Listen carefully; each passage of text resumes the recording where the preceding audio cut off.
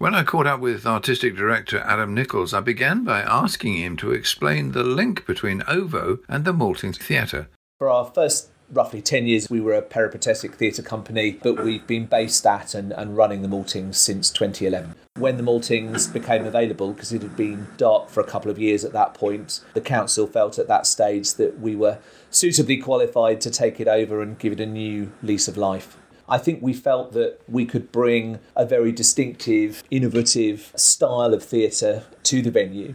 The venue itself had always been a receiving venue and had been, back in its heyday in the 1990s, a very well-regarded small-scale touring venue. I still talk to a lot of actors of a certain generation who will say to me, that was where I did my first professional job after I came out of drama school. And, it attracted many of the great and the good companies of that era. But it had always been receiving. And there were short periods where it produced work in-house, but by and large, it was receiving other companies that were bringing work into the theatre. So we wanted to be a producing house rather than a receiving house. I suppose that was a distinctive element. But I guess the other thing that we committed to the council was that we could run it on a self-funding basis. And we felt that by producing distinctive work in-house and attracting a regular audience to come along and see that work, that was really the key to making it self-financing. And that is what we've managed to do over the years. We've managed to build that regular audience and run it in a way that doesn't cost the local taxpayer a penny. And that, I think, is an important model that other places around the country have since tried to emulate. How big is it for those who haven't actually been there? How many seats are there? It's 110 seats. It's a very flexible space.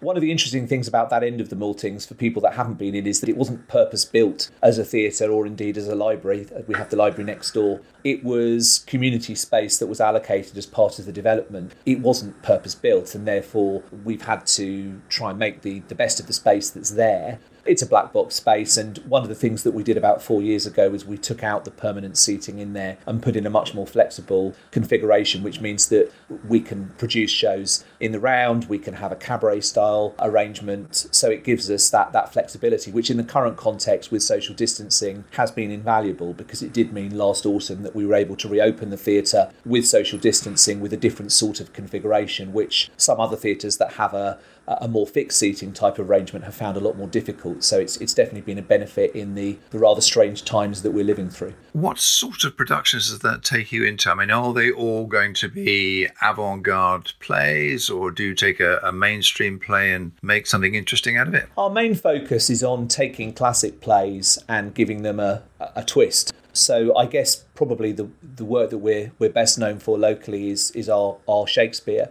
We've done a lot of Shakespeare in the Maltings. We also have done a lot of Shakespeare productions outdoors locally, and they will take often a more contemporary feel. So we've done As You Like It, set in the summer of love. We've done Much Ado About Nothing, set in a 1950s American diner. Last year we had Merry Wives. In the 1980s Rock Festival, we had Henry V set in a COVID-era contemporary school classroom. So what we're trying to do is really make these classic texts accessible, not dumb them down.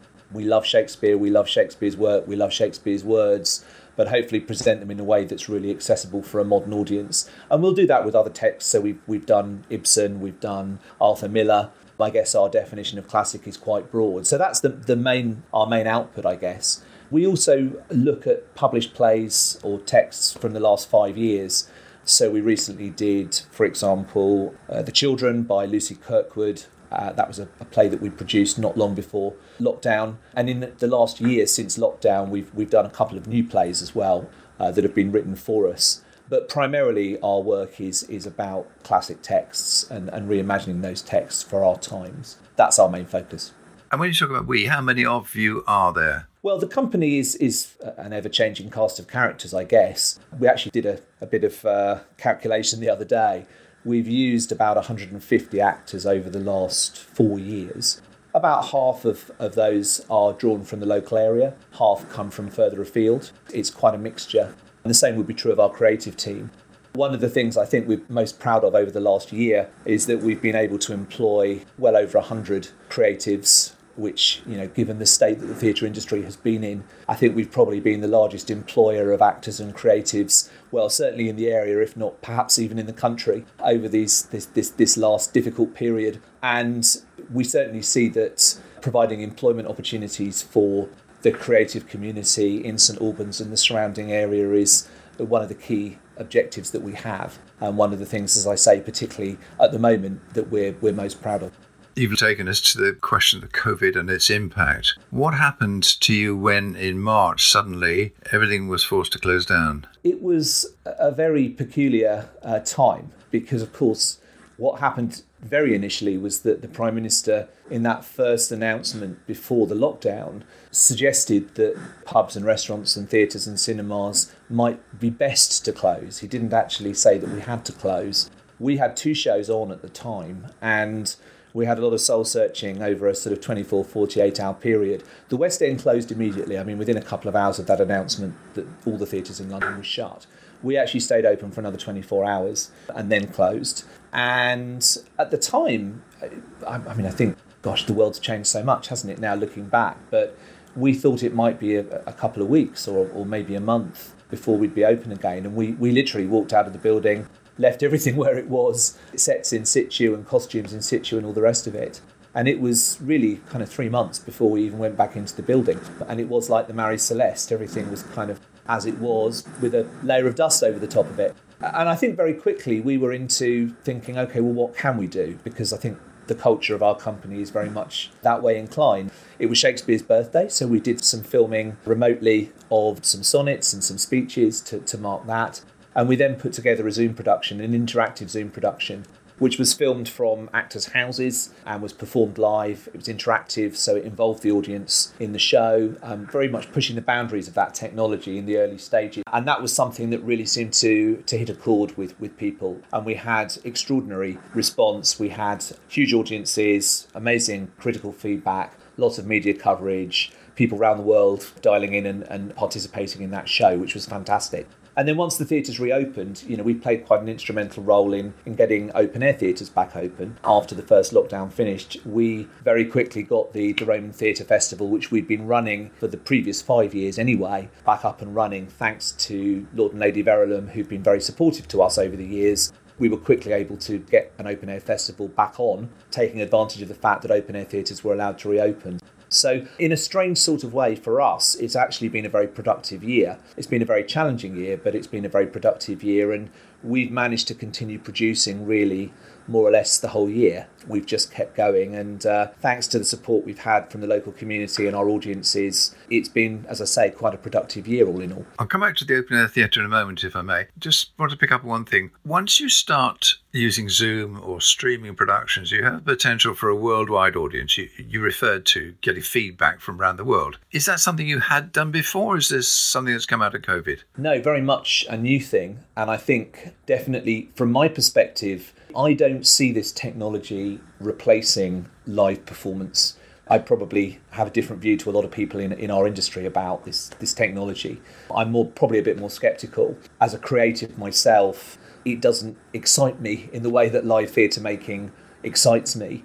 But definitely where I think it has the potential is, as you say, in opening up that audience. I mean, we had people, we did audience discussions after all the performances we did of the Zoom show. And it was just amazing talking to people from different places in the world, from people who wouldn't otherwise have been able to come to the theatre because of geographical distance, but also because they had caring responsibilities or they had a disability that meant that they couldn't get out of the house. And thinking, gosh, there's this whole untapped group of people who love the theatre, who want to go to the theatre, but for whatever reason can't get to the theatre or can't come to see us. And those people have come back. We've been doing a streaming season over the last couple of months, and it's been interesting to see those people have returned.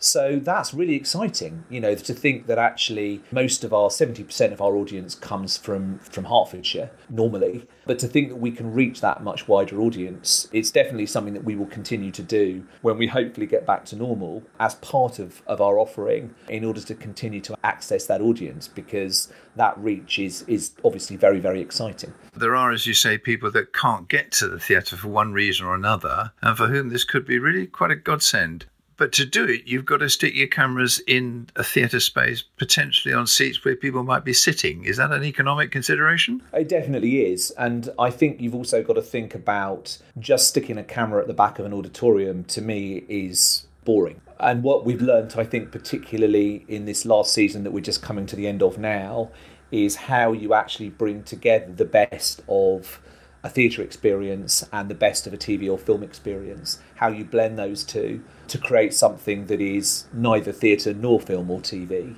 which has been quite exciting, actually, sort of pushing the boundaries of the different forms. You're right to bring up the commercial dimension, because it's not cheap to have 3 or 4 cameras and a crew. And as you say, the way that we've done these last 3 shows, you would not have been able to have an audience in the auditorium, because you'd have people wandering around in front of you while you were trying to watch. But of course, the National Theatre have done this very successfully, and normally when they record NT Live, they do have an audience, because, of course, you want the atmosphere of the audience. And one of the things we've missed, I think, from the shows that we've done and all the stream shows that I've watched over the last few months, is when you don't have the audience in there, you do miss quite a lot, I think, in terms of the atmosphere. But in a small space like ours, it's very difficult to bring the two together. So I think there will be those sorts of considerations. But for us, we're kind of thinking, well, we might be able to stream one performance of a run of a show and potentially have an audience in there on that night that know that there are going to be some compromises in terms of what they're watching, in order to have the wider audience watching remotely, and making sure that the audience are aware of that before they come. So I think there are going to be those opportunities. And I think lots of theatres now, including us, have invested in the technology to make that possible. And I think that will be interesting to see how that develops once theatres are able to go back to some sort of normality. Because experimenting with these media ought to be part of what you're trying to do. I mean, you experiment by definition. Totally. And I think that the point you made before about access is critical. I think it has definitely opened up theatre to a wider audience and has made theatre makers, and particularly theatre venues actually, who often get very stuck in thinking that they are a building and not really thinking about the audience. It's forced us as well to think about, how do we engage people? How do we reach out? It isn't just about bringing people into your building, it's about how you actually reach people where they are. And I think that kind of thinking needs to inform our work a lot more in the future. Because the next opening is in the open air, your open air theatre. I think that's the next thing you're going to produce, isn't it? That's right, yeah. It's a festival involving a number of different companies, and yet you run it, is that right? You set it up? That's right, yeah. So we started this in 2014, and it started as just a single production that we produced for 3 nights at the Roman Theatre of Verulamium, which is a wonderful location which many of your listeners, I'm sure, will have visited, if only on a school trip. I tend to find that most people who live or who've grown up in the area have been there on a school trip at some time or another. So yes, we went there initially just for a single one-off show, and it's grown and grown over the years, and now this year will be 7 weeks and about 70 performances, 14 different shows, including 3 shows that we'll be producing ourselves, and then another half dozen companies that are bringing shows in. So yeah, it's become a pretty major event, which we produce, and we bring the other companies in and support the other companies to produce their shows, as well as producing our own. And what is your own show for that festival? 2 Shakespeares, which are The Comedy of Errors and The Winter's Tale. And then we also have Peter Pan, which started life as a Christmas production at the Alban Arena last year and was sadly curtailed due to the introduction of the tier restrictions back in December. We managed to complete 8 performances, but the remaining 30 were sadly postponed. So we've now converted that into an outdoor show. So everyone that had a ticket for the arena is able to come and see that. And hopefully a lot of other people will want to come and see that show as well. So something for everyone really in terms of the shows that we're doing. But we also have opera, other theatre and live music from a range of different companies and all sorts of exciting productions that are coming in. And when does that festival start and how long does it run for? So we're starting on the 28th of May and we're running through to the 11th of July. So it runs for about 7 weeks and it's more or less 7 days a week all the way through that period. What we're obviously hoping is that on the 21st of June, the government will relax the social distancing requirements. So we have a socially distanced auditorium for the first month or so, and then with any luck, we'll be able to increase our capacity for the last 2 or 3 weeks of the festival if the rules are relaxed. And that will obviously mean we're allowed to and able to get a few more people in for those last couple of weeks. And when the festival is finished, you're back into the Maltings? We are. We're actually taking one of the shows, The Winter's Tale, down to the Minack Open Air Theatre in Cornwall for a couple of weeks. That'll be our 3rd visit down to the Minack, so that's an exciting opportunity that we have to go down there. But then, yes, we have a full autumn season planned for the Maltings. Obviously, at the moment, nobody really knows quite what the autumn's going to look like, but with any luck, we'll all have been vaccinated and we can get back to a degree of normality. So I think, like most other theatres, we have a backlog of shows going back now, well, by then, almost 18 months, shows that should have happened, some of which were more or less ready to go, some of which had been planned but not really rehearsed or produced to any stage. So we have a sort of 10-week season that's all scheduled in, which will be a mixture of our own work and one or two of our associate companies that also had shows that were due to take place. And then hopefully something at Christmas as well that we'll be doing. So it'll be a busy autumn as well. It's amazing to think about Christmas, isn't it? It is. No, I mean, I think it kind of creeps up on you. And I think because Christmas was such a strange, unreal, abnormal affair last year, I think people will be, again, looking for something a bit more akin to what they normally expect. So I think there will be a real demand at Christmas for seasonal entertainment that people missed out on last year. So we're certainly thinking about what we can produce that will sit alongside the other big events that normally happen in St Albans and hopefully complement those. If somebody wants to get a ticket for the Roman Theatre Festival, where do they go for that? Do they go to you, come to Over, go to Maltings? Our box office is all online, so it's www.maltingstheatre.co.uk, and everything's there, all the information about all the shows, our own shows, and all of the visiting companies we have coming into the festival. You can find all of that information on the website. And I've looked at it myself. It's quite a variety of stuff that's coming in. Everything from Gilbert and Sullivan to Shakespeare, I suppose. That's right, and some live music as well. So we have St Albans Folk, who normally produce, some of your listeners will know, they normally produce the St Michael's Folk Festival, which normally takes over the streets in St Michael's on the first Wednesday in July. Because of the social distancing, that isn't going to happen this year, but we're running an alternative event at the Roman Theatre, which is pretty close, a stone's throw from St Michael's. So that should be a good evening as well. So live music is part of the festival too. So hopefully we can get loads of people down to that event and to all the different performances that we have happening, and we'll be really looking forward to seeing people there and hopefully bringing back some live performance, because we know that people have really missed it. And tickets for the open air theatre are now available, I believe. Yes, so we had an amazing first day actually of sales, so it's been record breaking. So tickets selling fast, but tickets available now. That suggests two things to me. One, you've got a loyal audience, but also you've got a hungry audience. I think that's right. And I think anything that requires that face-to-face live interaction, whether it's live theatre, live music, it's what we've all missed over the last year, isn't it? So I think people are just desperate for those live experiences, and hopefully we can help people to get back into that over the next 2 or 3 months. Adam, thank you very much for your time. Thank you. Thanks to Adam and his colleagues at the Ober Theatre Company and the Maltings Theatre for the opportunities they bring local residents to experience live creative performances. Don't forget the Open Air Theatre Festival from May till July. The full programme is online at maltingstheatre.co.uk, which is also where you can book for all of the shows in the festival by many different companies and groups.